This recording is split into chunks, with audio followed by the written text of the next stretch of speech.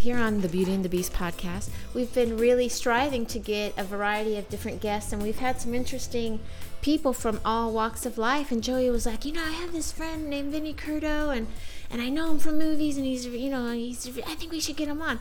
And so I just got back from snowboarding, and all this stuff is crazy in my house, 23 people here, whatever, and I start Googling you, and I look at the pictures, and I'm like, wait a minute, I know this motherfucker.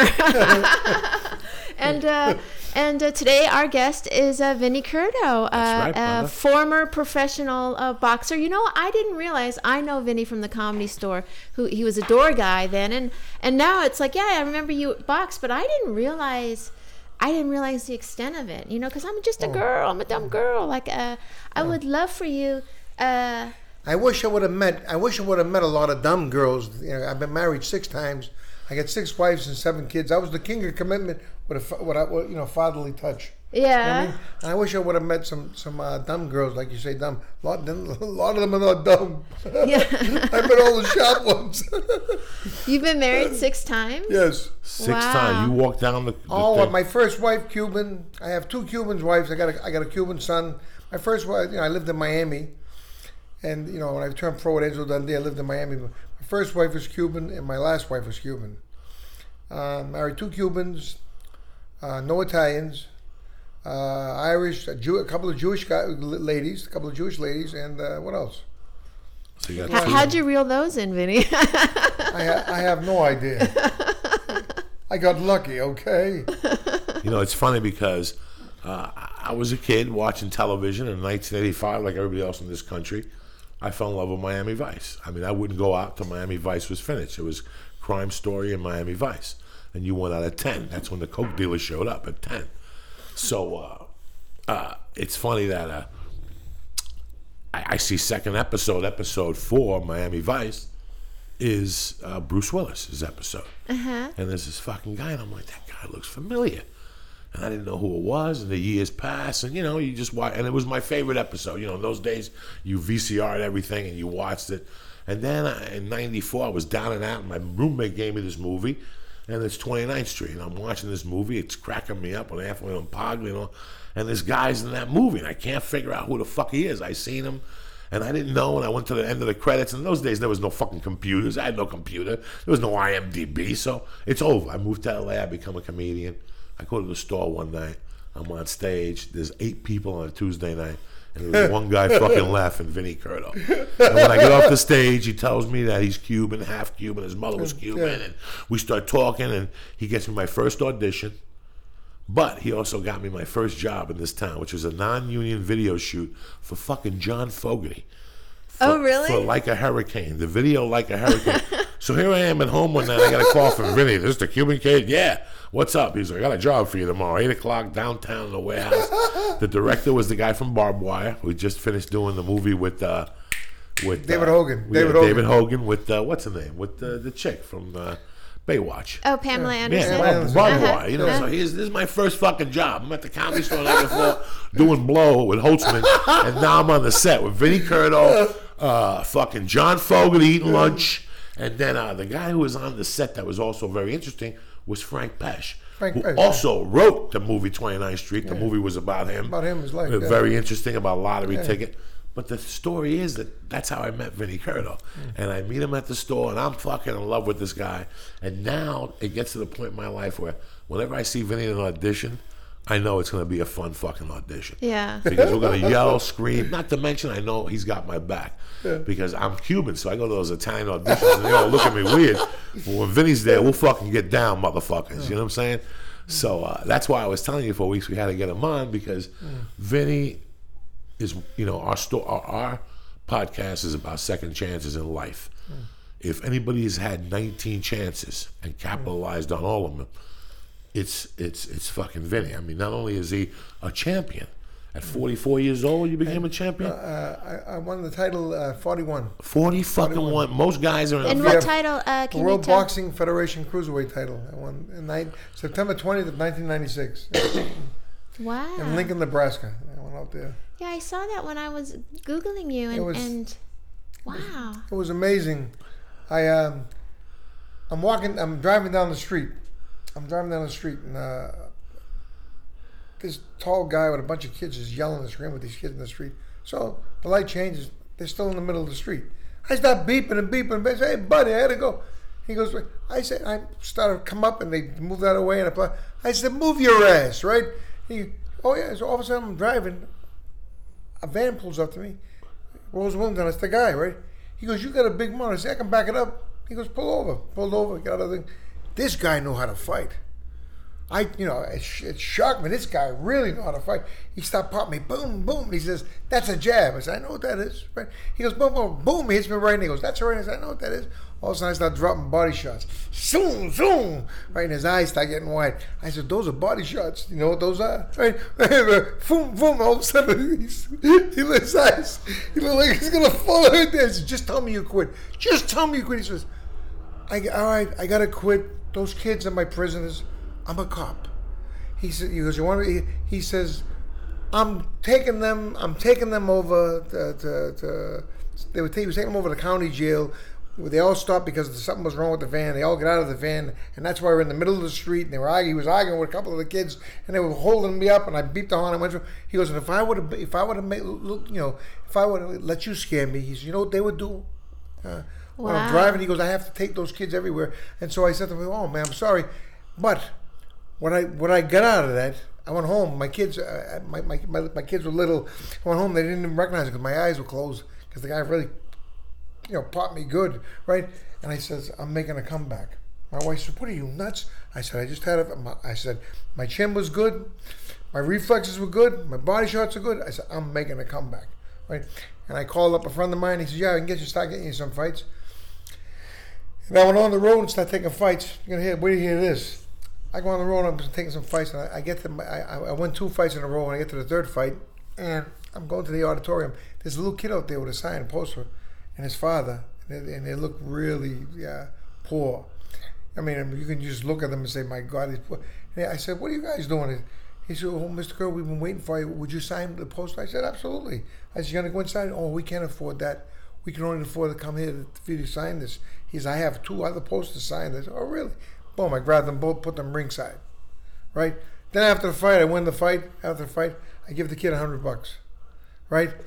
They couldn't believe it, right? That's why I'm driving. I go to the next town, right? I'm fighting a fight.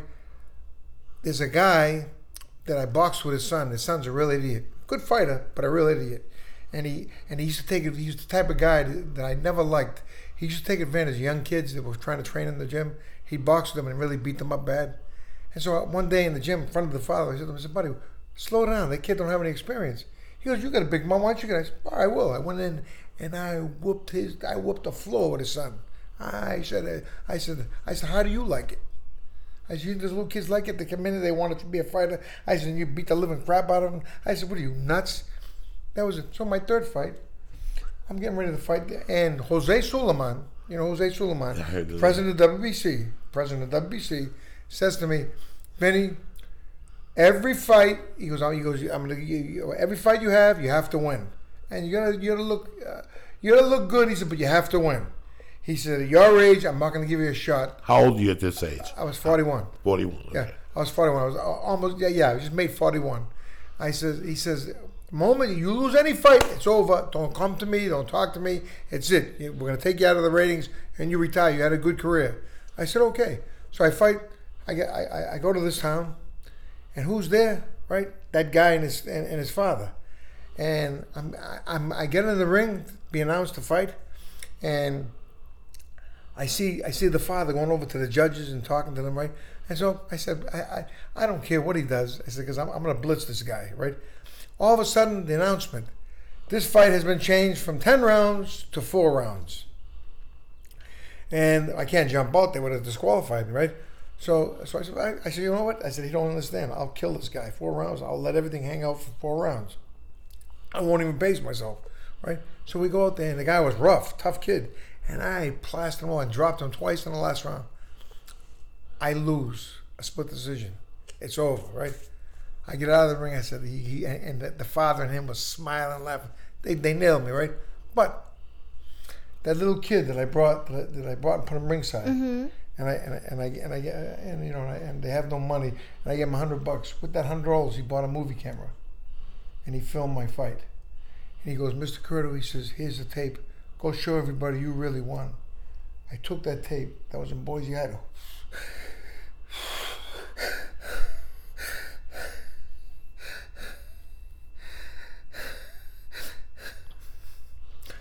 I drove all the way to New Orleans.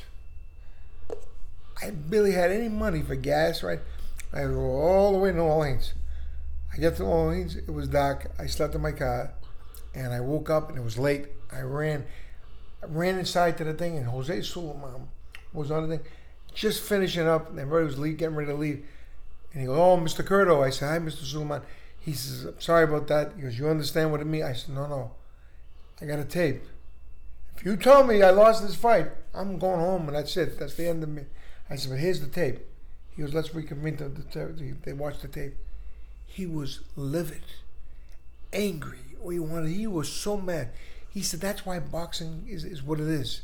He goes, people do stuff that. He goes, let me get on the phone to the commission up there. He took away their rights to use the WBC. That's a powerful thing. You know, when you're running the fight, if you're backed by the WBC, if you're sponsored by the WBC, you're legit. You know what I mean? That's the number one world body. And he says, you got your shot. That fight didn't count. I drove all the way to Lincoln, Nebraska. And I got in just in time. The hotel had all my posters, right? I said, I was starving. I didn't eat for 2 days, right? I took, you know how they have pastries? They have a bunch of pastries. I took the pastries in my room. I took the whole plate. I ate the pastries and drank the water. It was good carbohydrates. Anyways, I ate that. We started doing publicity. Then I fight the fight. Anyways, when in Miami, many years before, a young girl came to me who was a very good friend of mine, and she says to me, Vin, she was a drug addict. She says, I'm pregnant. I said to her, yeah? God bless, you know. I said, have you decided which one of the guys you're going to blame? Right? She says, no, it's yours. I said, oh, really? Right? I said, don't ever come to me. I said, you know how many guys you've been with? I said, you know how many people call? There was one guy, he felt so guilty. He was my friend. He called me up and told me. A good friend of mine, right? She was so embarrassed, right? She goes, you're never going to see this kid. I said, bye.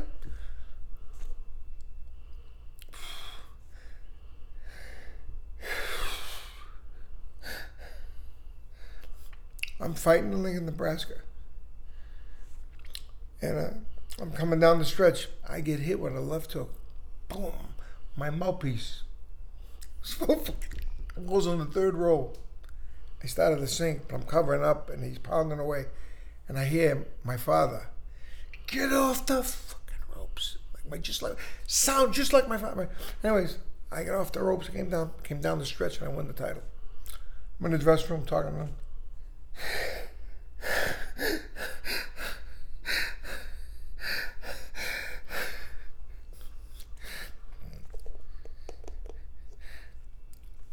That little Cuban boy that the lady told me I'm never going to see showed up.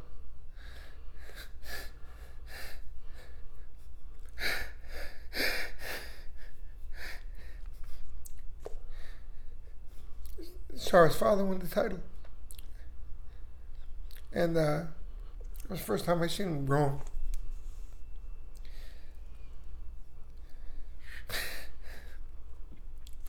What I missed. I told her I should have listened to it. Huh? I'm a stubborn guy, hot-headed. You know, I should have been part of his life. She never called me. Like, she was right. She told me like that, and she passed away. She when she was having him, she hemorrhaged, and what they did was they gave her a transfusion. It was tainted with AIDS. And she got AIDS. She died. She passed away. And you know, I'm not part of that kid's life. He has his life. He wanted to see who his father was. He showed up, 6'7", handsome bastard. I'm saying you can't be my son. Big handsome bastard. Anyways. How old was he at that time? Oh, Christ. He was like probably 19, I don't know, 19, 20, maybe 8. You know, one thing about you, Vinny, you like kids. Yeah. Because I like kids like you. You know what it is to be a kid. Yeah. And it's weird. You have I want you to tell Felicia about what you were telling me about the story you wrote.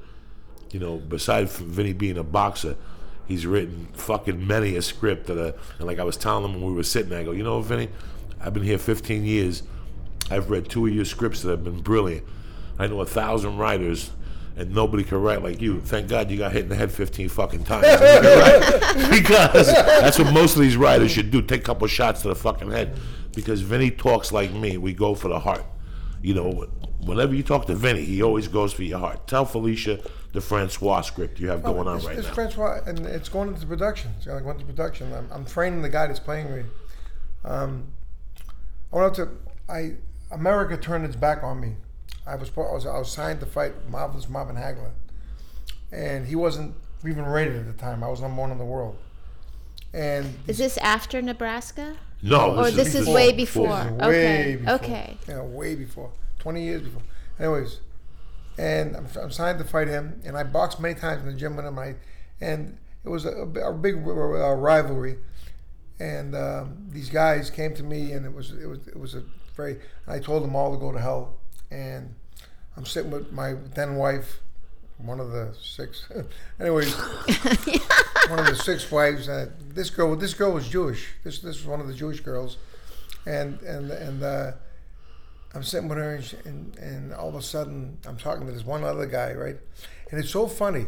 I'm going to go to the gym. I jumped in my car. I'm getting ready to drive off to the highway and go to the gym, right? And a guy calls me, a friend of mine. He goes, "Hey, Vinny, come up." I said, I got problems, buddy. I can't come and talk to you. I got to go to the gym.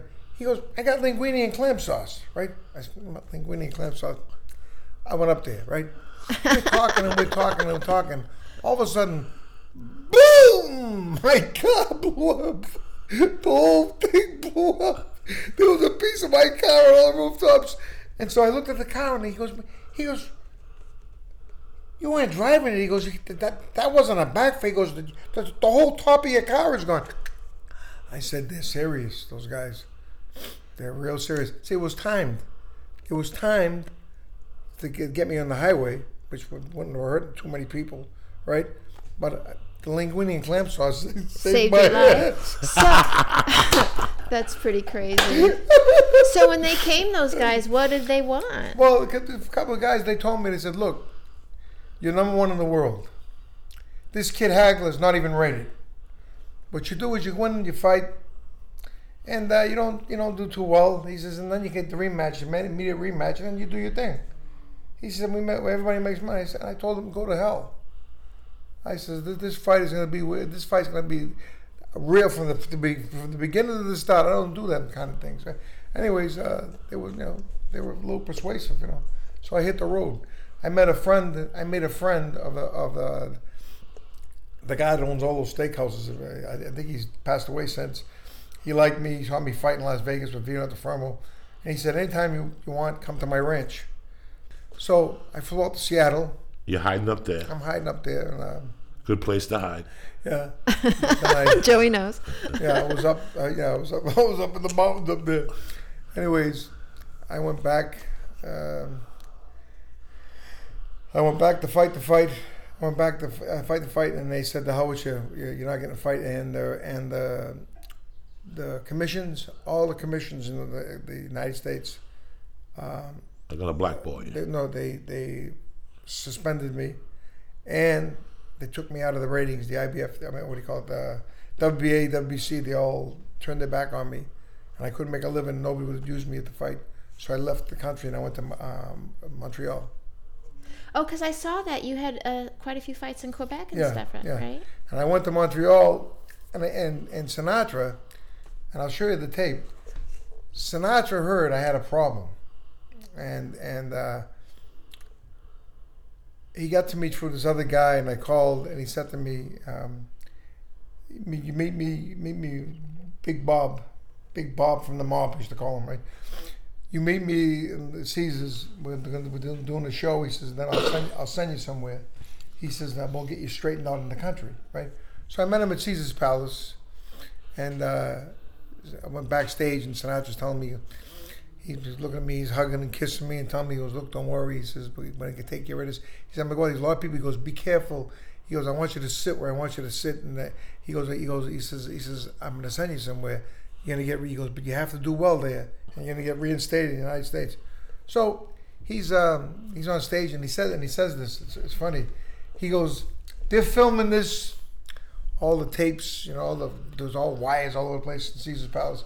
He says, and when my 6 little friends carry me to my resting place, it's going to come out sometime.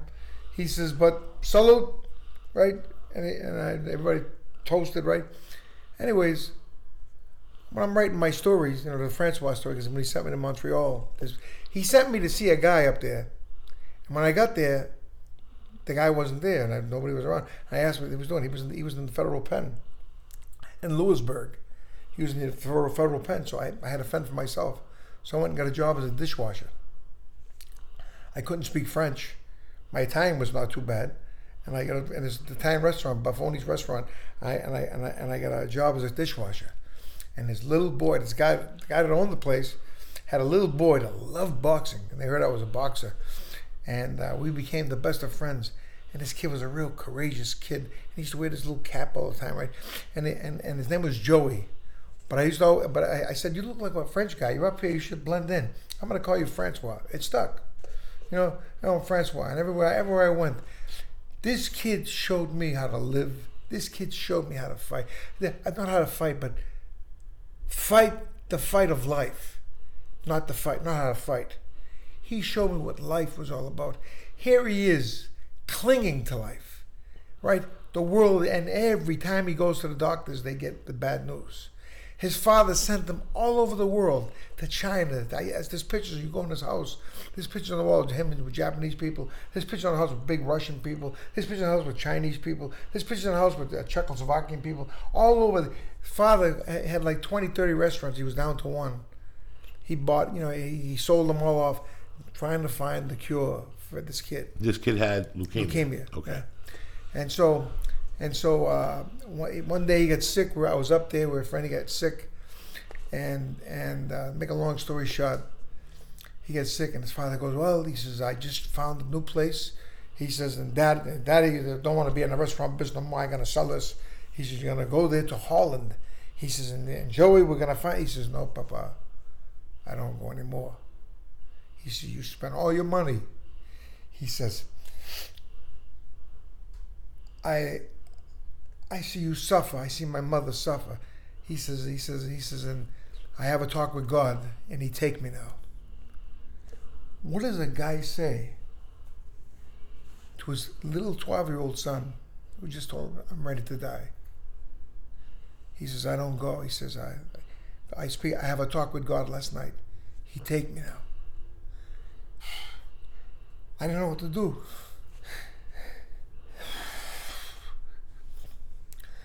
So he had 3 wishes, and his first wish was to get his mother and father to be friends again, because they were estranged from each other because of all the money that was spent and the problems and I got them to do a picnic. It was the greatest, buddy. You should have seen this picnic. Well, I stuffed my face up, as I do all the time. Right? I could see him glow. I could see he was so happy, And he had 3 wishes. He wanted his mother and father to get along, and that was a beautiful picnic. And he wanted to have a fight. He loved boxing. And he wanted to go to the top of Mount Royal. Mount Royal in Montreal is a big giant cross, a big giant cross at the top, and all the runners run. It's like 3.5 miles up. It's almost 4 miles to the top. And they kiss the cross and they all come down. It's like a ritual. One night he got real sick after he saw me fight. He had the other wish. His mother and father at the picnic, he had that wish. And he was on his deathbed when the doctors, they checked his cells. And they told him that this is in the hospital.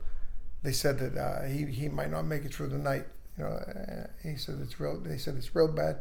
So I looked, and he looked at me, and he smiled. He had a gleam in his eye. I said, well, I says to the father and mother, I says, we missed one thing, you know. I says, the Mount Royal. And the father was looking at me, he like knew what I was thinking. Philippe, his name was. And he goes, yeah, he says, what do you mean? I said, Francois, we didn't go to the top. I said, you ready to go? He said, oh, Vinny, I'd love that. Right? I would love that, Vinny. They took the IVs off him. The IVs. Took him out the side door of the house, McGill University Hospital. And we went out the side door. We drove to the bottom of Mount Royal. It was beautiful. I took him in my arms and I run. I started jogging at the top, and he talked to me. He was talking to me, told me all these little sweet stories. And when we finally get to the top, and the moonlight was coming through the cross, that there was like these holes in the steel, right? And it was hitting both of us. It was so. And he said to me, Vinny, I never told him about my grandmother. He says, I see your grandmother. She's so beautiful. I says, she was. My grandmother was a strikingly beautiful woman, strikingly beautiful. She had long hair down to her ankles when she passed away at 99, something like that. And he said, she's so beautiful. I said to him, I said, wow. I says, she was, Francois, she was so beautiful. And he turned to hug me when I said to him, I said, you're beautiful too. I says, this is a beautiful night. Look. I said, you gotta kiss the cross here. And he turned to hug me. Like I turned to hug me. And I felt him leave. He turned to hug me. And I screamed on top of my lungs, he made it. He made it. All of Montreal heard me. Right? I walked down, put him in his mother's arms, took him back to the hospital.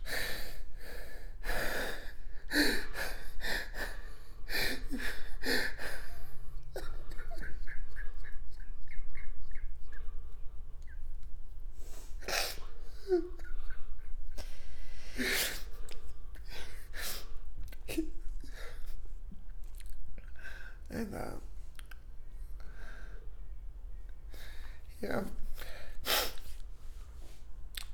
yeah, he got his last wish, you know.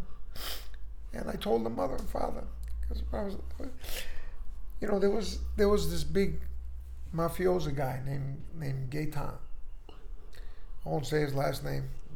It's not good for the broadcast. Well, that first one's pretty specific. Anyways,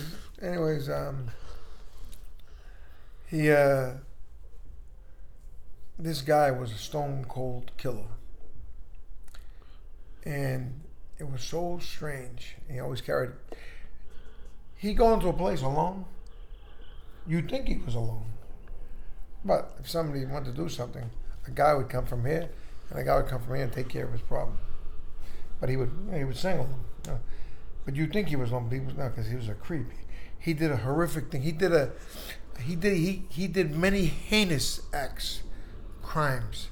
This guy, and when they were roughing the father up because he didn't pay his dues because he borrowed money for the treatment, and Francois came in, and he saw the guy, and he looks at his father, was a little messed up. He said, "Who bothered my dad? Who bothered my father? You show me him now." Mr. Man, he says to the guy, he's Mr. Man, you show me who he is. I will take care of him right now. I don't care. You show me. Bring him. I fight with him. He's my father, right? He goes, hey, tabarnush. He says, give me 2 guys like you and I rule the world. And he says, you tell me, show me, please show me. He goes, don't worry, your father's going to be okay. I promise you. Oh, thank you, Mr. Man. He said, but if so, you find them, you let me know. I go there now. You know? And he looked, and this gangster couldn't believe. He knows the kid. He knows the plight. He knows the money that he's borrowing is for that purpose. And when he saw the kid that the father was borrowing the money to protect, he lost all his strength. We were going to a restaurant with these other guys, and they told me something bad was going to happen.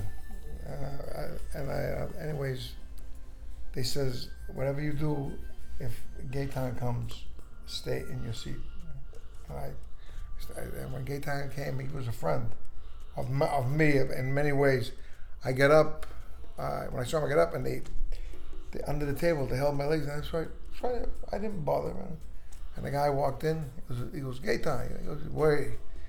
He knew, gay time knew who the guy was. He knew. And he goes, way, and he stood there.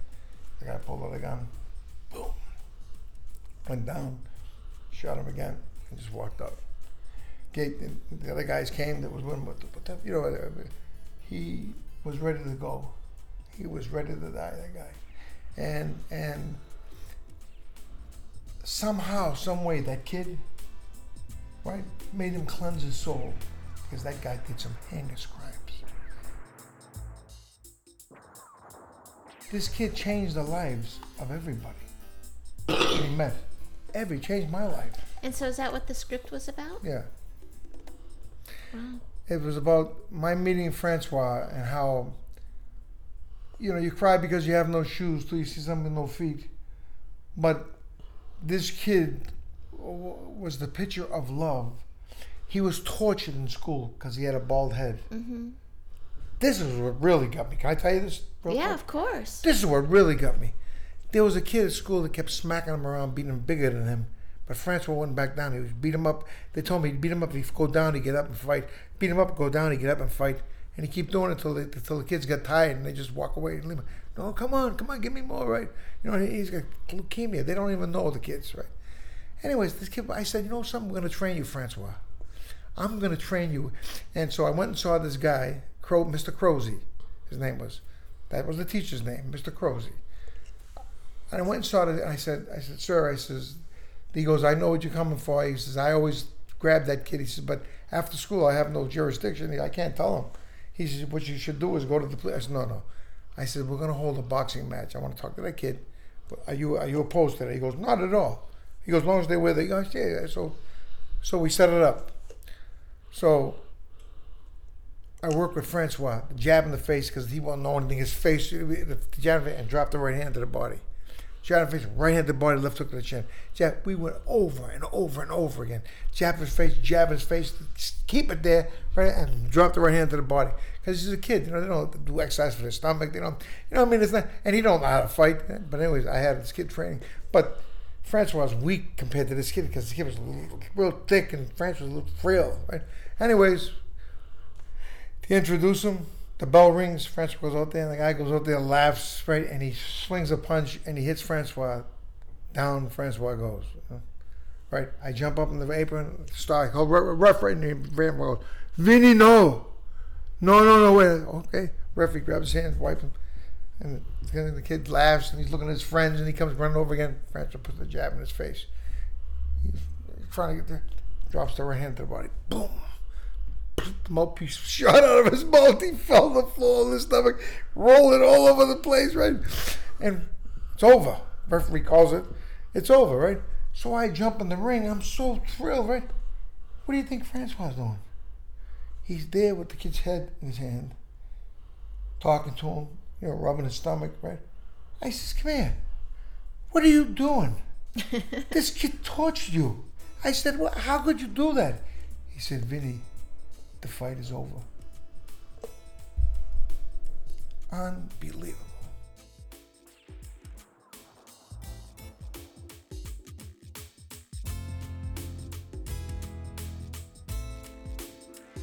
At the funeral, when Francois passed and I bring him to his mother, Gaetan came. You know, everybody. There was a transvestite that I lived with. You know. There was a nasty... Just roommates? Yeah, we were roommates. Uh-huh. Yeah, just roommates. Huh? No, but I don't want to start a rumor here. Man, he's into transvestites.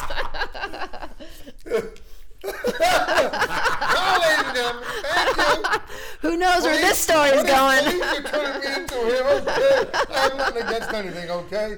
So you were... But let me make something clear right here. Okay. My mother and father were gay. This is true. My mother and father were gay. They got married to appease normal societal practices. Wow. And they had 4 children. You know, so if anybody thinks I'm gay bashing, that's a lot of appeasing. They got a long way to go with that one. Anyways, we're gonna get back to that in a minute. So what were we talking about? The funeral with Francoise and living with the transvestite. Yeah, but the transvestite, Cologne. Her name was Cologne. His name, right? And he used to be dirty and filthy. Francoise used to come, what is wrong with you? You pour water in the bathtub. You get in, put soap, and wash. Do you have a problem against that? And she used to go just like this. She gave this, like, she thought was a sexual snarl. Yeah, like that, and she'd smile, no teeth, rotten, right? And he says, what's wrong?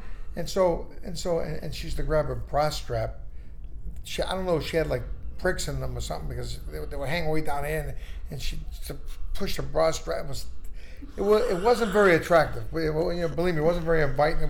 It was repulsive to say the least. Anyways, at the funeral, it's amazing. Cologne, we called her name was Cologne. His name was Cologne. Very ironic. And he came dressed as a man, clean shaved with a nice suit. And he made a statement to the casket. He says, Francois, you teach me to accept who I am and to be proud of who I am. And I realized hiding in a dress is not who I am. This is who I am. You teach me very much. He says, you teach me a great lesson for my life. And he kissed the casket, right? And he turned around and he used to always call him mon pape, my little puppy. My friends used to get so many. When she used to say it, he used to say that to her. And he turned around one last time. He goes, mon pape, and he give it the last, the last one. And he left. Gaetan came. Gaetan, the stone cold killer, with 2 bags.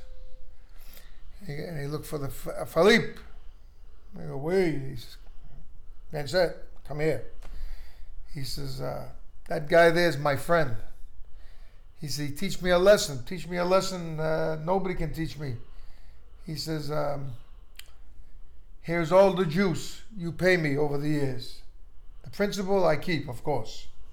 He said, but here's all the juice I pay. He gave him every friggin' penny back. He figured it out, wrote all the interest that the father paid in 2 bags. He gave him, right? He said, I don't take money from that guy. That guy's my friend. And then he died later, and he was happy, and he wanted to die. Right. But I told the mother and father, I'm not a writer. Back then in 1979, I'm not a writer. I said, but I'm going to write this story. And if you let me have the honor to write the story. And they said, Francois, she used to always tell me all the time, Joey, not Francois, Joey. But she said to me, Francois would love that. He would like nothing more than you do that, Vin. And so that was a giant compliment from the mother, So I said, okay, and I started putting stuff on paper, and next thing you know, I wrote a couple of drafts, and I ran into this kid who was a director, and he said, this story is amazing. He said, but you need some structure, and you need this. Charlie King Gaines, and give you a little plug, buddy. He's a director, and he's my writing partner on the script. And showed me structure, showed me how to put it all together, and since then I've written 12 scripts. Wow. Yeah, I got one about comedy you're gonna love. Let me ask you something, because after I met you, we hung. You used to come to the store, and we cracked jokes on Sunday nights, and Mitzi and the whole thing. I want you to tell Felicia the Frank Sinatra, Sammy the Bull story when you fought under the Puerto Rican's name or something. That is one of the most interesting stories. Well, I'm hiding out in Miami, in Little Cuba, 27th Avenue. And I get a phone call from Sammy the Bull, Gravano, the guy that used to work with. Everybody knows me. Rat bastard. I'll say it on the air. Rat bastard. Anyway, says, you want to come up and do a thing? Jimmy DiPiano, who was Mike Rossman's father, says, yeah, we want to do a thing. We want to get this kid Willie Klassen a win over a big name. So I said, look, I I said, I can't use my name. He said, well, just give him a win. He goes, we'll give you a name. He said, we got to get him a win. He said, you owe me the favor. I said, look, I'll do it. I said, so I go up there. I'm getting announced, right? And I gave the name Rudy Cruz. They all set it up, and the guy, Rudy Cruz, died. He was here in California. He died, right? And so nobody's going to look up some Rudy Cruz. There's a main Rudy Cruz if you look at the phone book. And the Madison Square Garden announced Jack Granby. I think it's Jack Granby. He says, looked at the name, looked at me, looked at the name, looked at me. He says, Vinnie Curto. No, now I gotta lose the fight under my name on my record, right? And I looked at him. I said, and I looked at everybody. And looked at, what can I do, right? So I go out there. The first round, I'm catching. He's throwing bombs. This kid could really punch. I mean, he really hit hard. He's throwing. I'm making him miss. I clinch and people are booing, right. And I go back to the corner and 3 or 4 rounds go by and they're booing and they're throwing stuff in the ring, right? Believe me. And they kept telling me, what the frick is wrong? There's no law against fighting.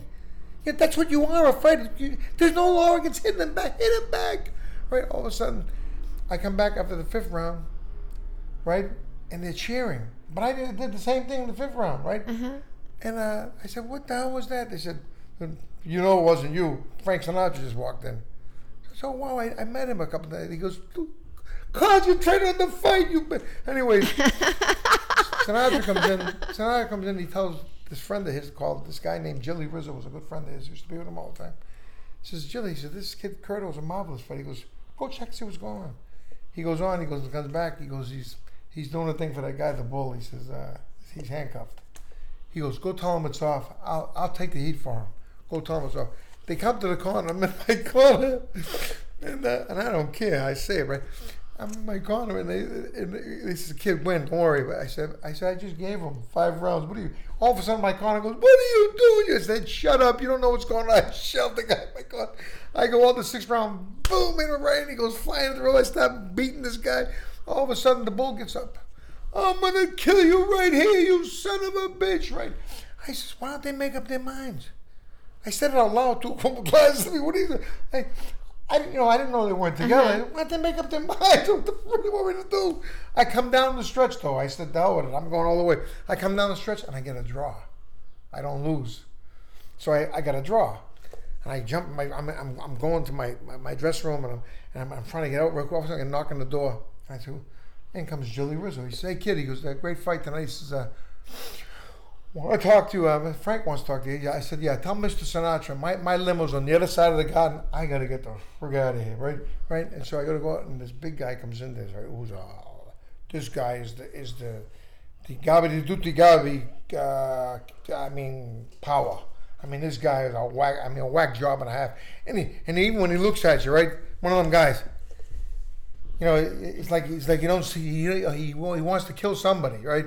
And he goes, did you say what? I said, did I say I wasn't going? I'm coming, right? We go to the place called the Waldorf Astoria.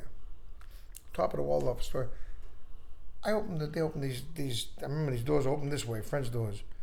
Walked in, there was a big white grand piano. There's Frank Sinatra sitting at the piano. His wife, Barbara, was there. And Irving Cutler, the drummer. I think he was a drummer. I said, wow. He goes, yeah, it's me. He goes, what are you doing?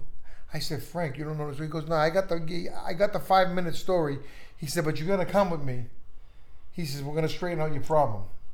So I said, no problem. All right. So we fly to Palm Springs. We fly to Palm Springs. Frank Sinatra drive. We go to his house, and we're sitting there, and it was a Monday night, I think. The following Friday, I think we were going to Caesar's Palace. He was going to do a show. And so he goes, what kind of hot dogs we want? Monday Night Football, right? What kind of hot dogs we want, guys?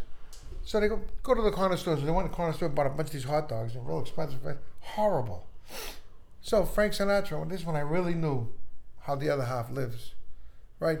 Frank Sinatra says to his pilot, he goes, go to Vegas, go to the place there and get me the hot dogs we want. He sends his jet to Las Vegas to come back with the hot dogs we wanted for the Monday Night Football. I was like a maniac. I was looking at those hot dogs. I'm saying, you know what? I'm gonna eat like 8 of them. They got to be worth like $2,000 a piece, right? The jet fuel. with the friggin' fucking jet fuel, right? And when it costs them to pay the pilot, right? They gotta be worth plenty of money. It's whatever. I couldn't believe he said it. The jet fuel must have cost $30,000. The jet fuel, his private jet, I couldn't understand how somebody, and it hit me. That was another day at his house. Yeah. That was another day of living, you know. Wow, this is how the other half lives. Where did you meet him the first time? He saw me fight Vito Antifermo at the Tropicana Hotel in 1975. Another fight, I got robbed. And that's the pictures you showed me of him hugging No, that's Caesar's Palace. Okay. Yeah, but this is 1975. I fought Vito Antifermo.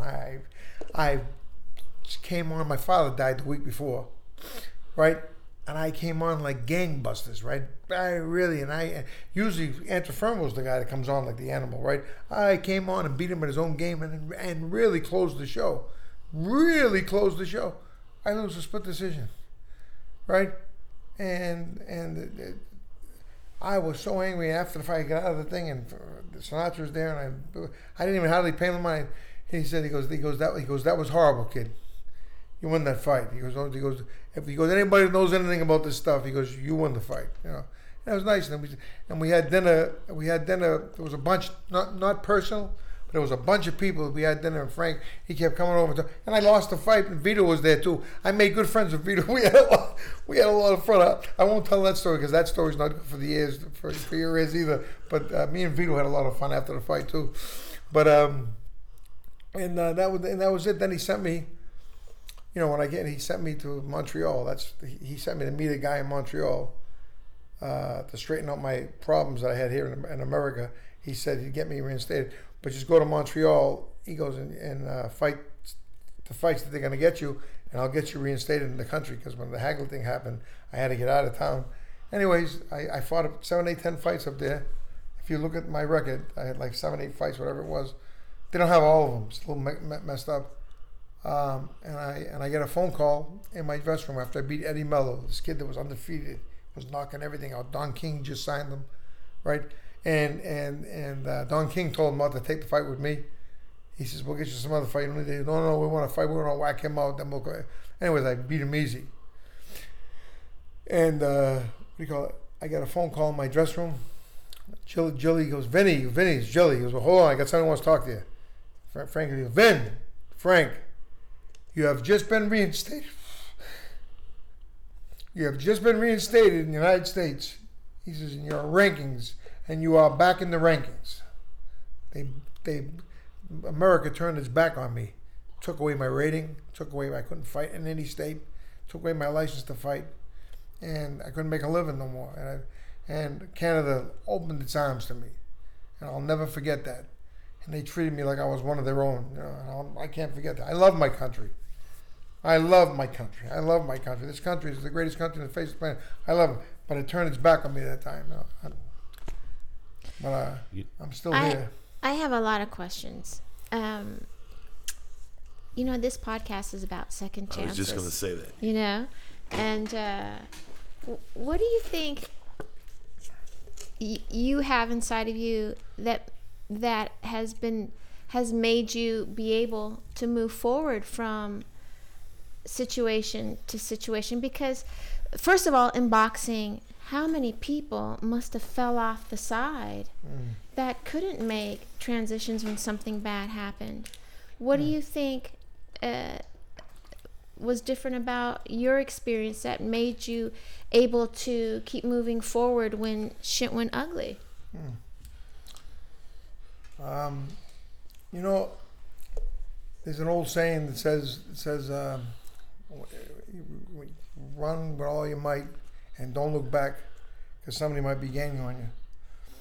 I set in my mind, like I said, that to go after a title, to go after what I set out to do as a kid, no matter what my father did to me, and my father and mother were very bad to me.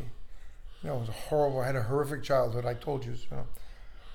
I believe we discussed that. No, we did not. I had a horrific childhood. I was mentally, physically, and sexually abused by my father. My mother didn't bother to do anything about it. And for years, he would come to my fights, take my money, and abuse me. And I finally stopped him. I grabbed him, picked him up, and I threw him in a chair. And it was so funny. All the times he bothered me and I let him, I was so scared of this monster, this guy. It was my dad. But I threw him in the chair like he was nothing. And I stopped him. And I felt so bad. And then I realized what it was that made me be weak. And when he fell in the chair and I shoved him in the chair and he was weak, I realized what it was that made it like that for me not to do anything, called love. And I love my father with all my heart. And my father wasn't the monster that would come in the night lurking. My father was this big hero. My father wasn't the guy that would beat me into submission with his drunken friends and do bad things and I'd pass out. He was this guy that was saving me from all these bad people, and when I would wake up, he would be there holding me.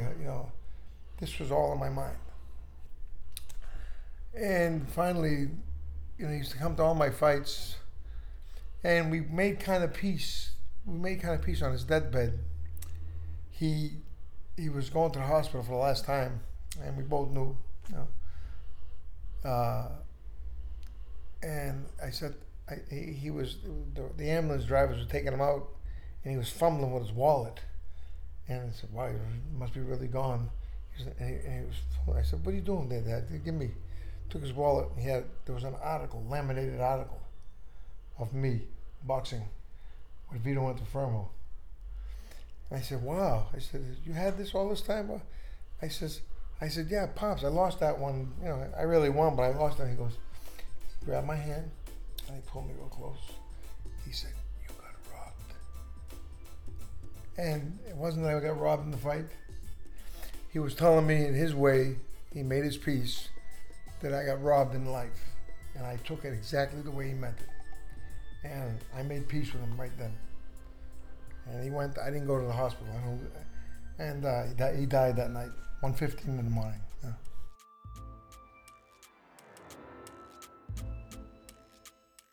I don't mean to hold you up. No, No. Are you kidding? I've cried. We've Are laughed. you fucking kidding me? We're going to give you a hug. We're going to cuddle. Your woman's here. I don't care. This is awesome. Anyways, I met this little kid when I was up there, this young kid, punk kid, and I was going around from gym to gym up in Canada. You know a good comic when you see one, right? Yeah. Yeah, when you want somebody to open for you, you say, look, I'm the headline. I need somebody strong to open. You go from place to place and you look for somebody that's any good. You listen to, forget him. And the people they think that are good suck, But I'm going from gym to gym looking for a trainer. Somebody to work with me. I'm going to be up there, right? And I'm seeing all these old guys. Had Chavallo, had this guy, had that guy with big names, right? And I see this young kid. He was like 16, whatever he was, 17, right? He's training these kids, and he was like little Angelo Dundee, right? And so the Daniel Cloutier from the Journal de Montreal, Vinnie, tabarnouche, we have to say who's going to train you. This is not right. You hold that secret. I told him, I said, I have a secret, because I didn't have anybody, right? And they said, who's going to train you? I said, that little punk right there. He turned around and looked at me with his mouth wide open. And in French, they said, one of the French wise guys said, and in French it's funny. He said, if there was a fly in the room, he would go there. His mouth was, right? Anyways, right? And they say, what are you, nuts? I said, this guy's the only guy who knows anything about boxing. I said, he's good, great. I said, the greatest thing he's got, remind me when I was with Angelo Dundee, common sense. Common sense. You know what I mean? And Angelo knows and he knows his fight is true and true. Ali would have never been what he was. Ali never. Ali was quitting on the stool with Sonny Liston. He says, I ain't going out no freaking way. And they're ready to go out, right? And Angelo picks him up. The little Angelo picks Muhammad Ali up, throws him out in the middle of the ring. He gets out there and he puts his hands up. Sonny Liston stayed in the corner. new heavyweight champ of the world, right? He's in England fighting with Henry Cooper. This is Conor, man. This is why I picked this kid. This is really why I'm telling you the story. This is the reason why. Ali's out there boxing, talking to how Ali was talking to the world, making a mockery of the guy, and he's beating the guy easy. All of a sudden, the guy weaves under, hits Ali with a left hook, knocks Muhammad Ali dead. When I tell you dead, he was dead. At the bell ring, luckily, Angelo runs over there, picks him up, puts him on the stool. He can't recuperate. It's over. All right. All of a sudden, referees, what do you call it? The referee, the bell rings. Ali's not coming up. The referee comes over. Angelo takes the scissors, sticks it in Ali's glove, and rips it. He says he can't come out. No, we want to fight, but he'll get killed. Your other guy will get killed. Look, the padding. Look, he's pulling the padding out. There's a hole in his glove. They stopped it. 15 minutes to get a new set of gloves. Revived himself. He went out and stopped the guy in the next couple of rounds. That's what you call quick thinking. That's what you call that's something extra in the corner. You know, only as a fighter you have to have there's something extra, but you got to have it in the corner as well. Everything has to come together on a great night. You understand? Mm-hmm. Everything has, and that's what this little guy Russ had. That's what today. Since then, he's the king of boxing in Montreal and Canada, all of Canada. Russ Amber. He has equipment called Rival Boxing equipment. It's the best equipment money can buy. He's had 3 world champions, like I said. He had 3 world champions. And he goes all over the world. Right now he's working with Sergio Martinez, the middleweight champ of the world. From Argentina. Sergio Martinez, Russ. And he was in Oxnard training when he called me down. Russ, I have to say, gives me the credit, doesn't he, Bob? Gives me the credit everywhere he goes. The only reason why I'm here is because that guy right there, he says, he saw something that nobody else saw. He goes, he saw something I didn't even see, but I saw it.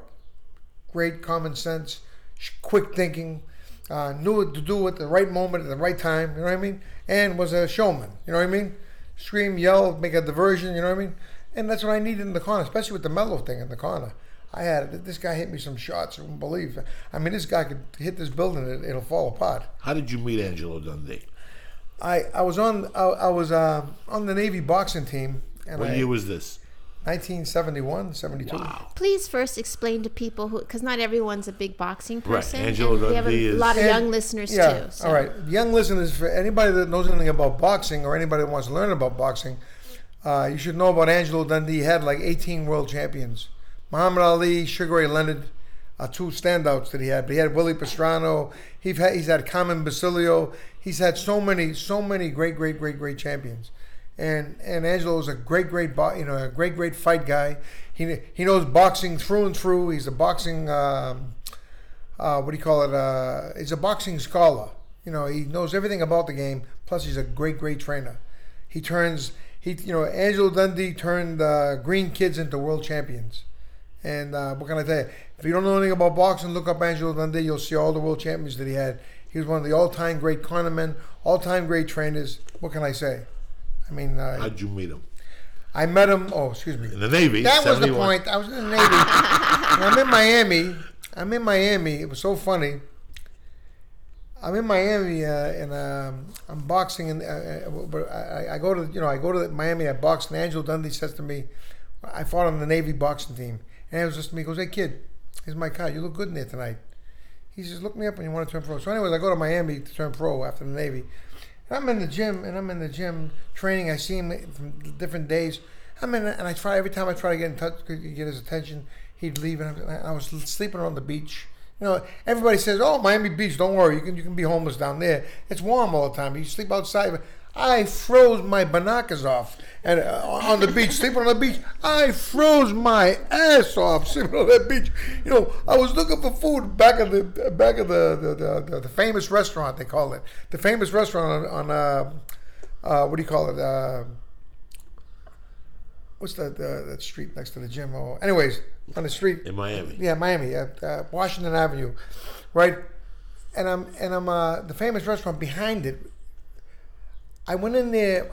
I went in the dumpster because I was looking for some food. I was starving, so I went in the dumpster behind the restaurant because they throw food out there. I'm looking for food and stuff in there, and geez, I said, wow, is it hot in here? Nice and warm, right? I found my new residence, right?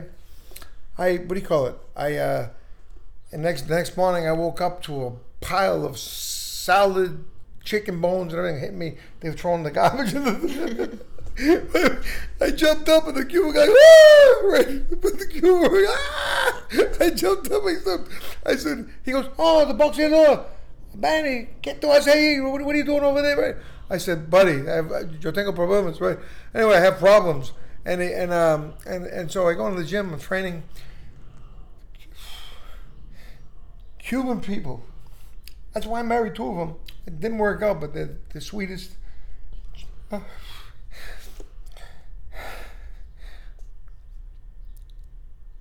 I went back that night to go to sleep, and on top of that, there's a bag, and they can never pronounce my name. Cubans, Cubanos. My wife, my mother couldn't even say it. My mother. Benny. Vicente. Benny. So one of the Cuban guys wrote on the bag Benny. So I opened up. It was cut steak. You know, some leftovers, but it was cut and trimmed.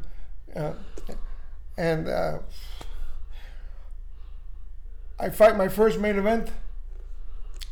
And I win. I fight Casey Kasich. And if you look at the record, Casey Kasich, my first main event, 10-round fight, I win. He was an undefeated kid, and I beat him. And I walked in the front door of the famous restaurant. I sat down. I ordered food. I ate it, paid, left a tip. And when I was walking out, the whole kitchen cheered.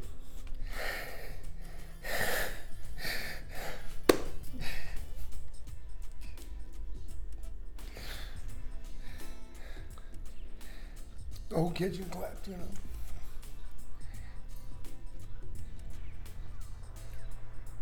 People care. Some people care.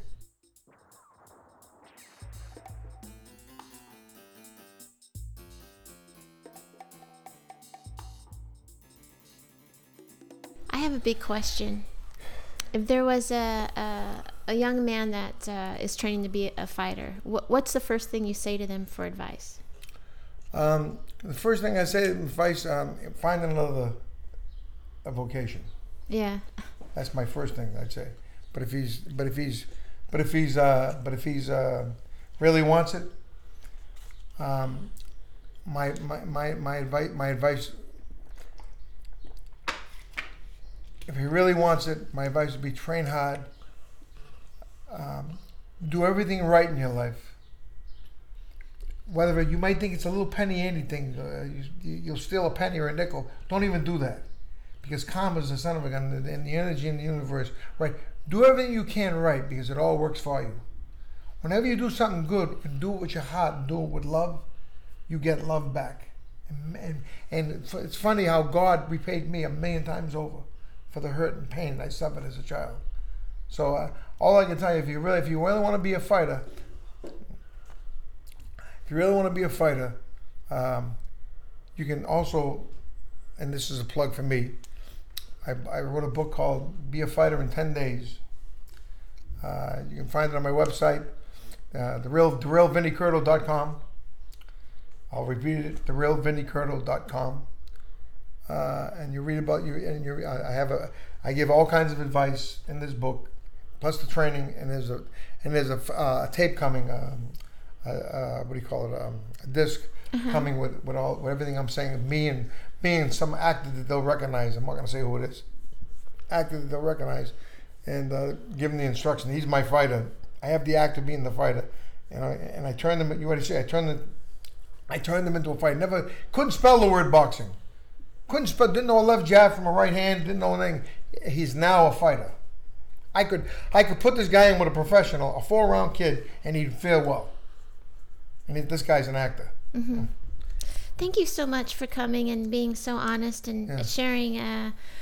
You really are a great storyteller. Thank you for sharing those amazing I'm stories. A fucking awe.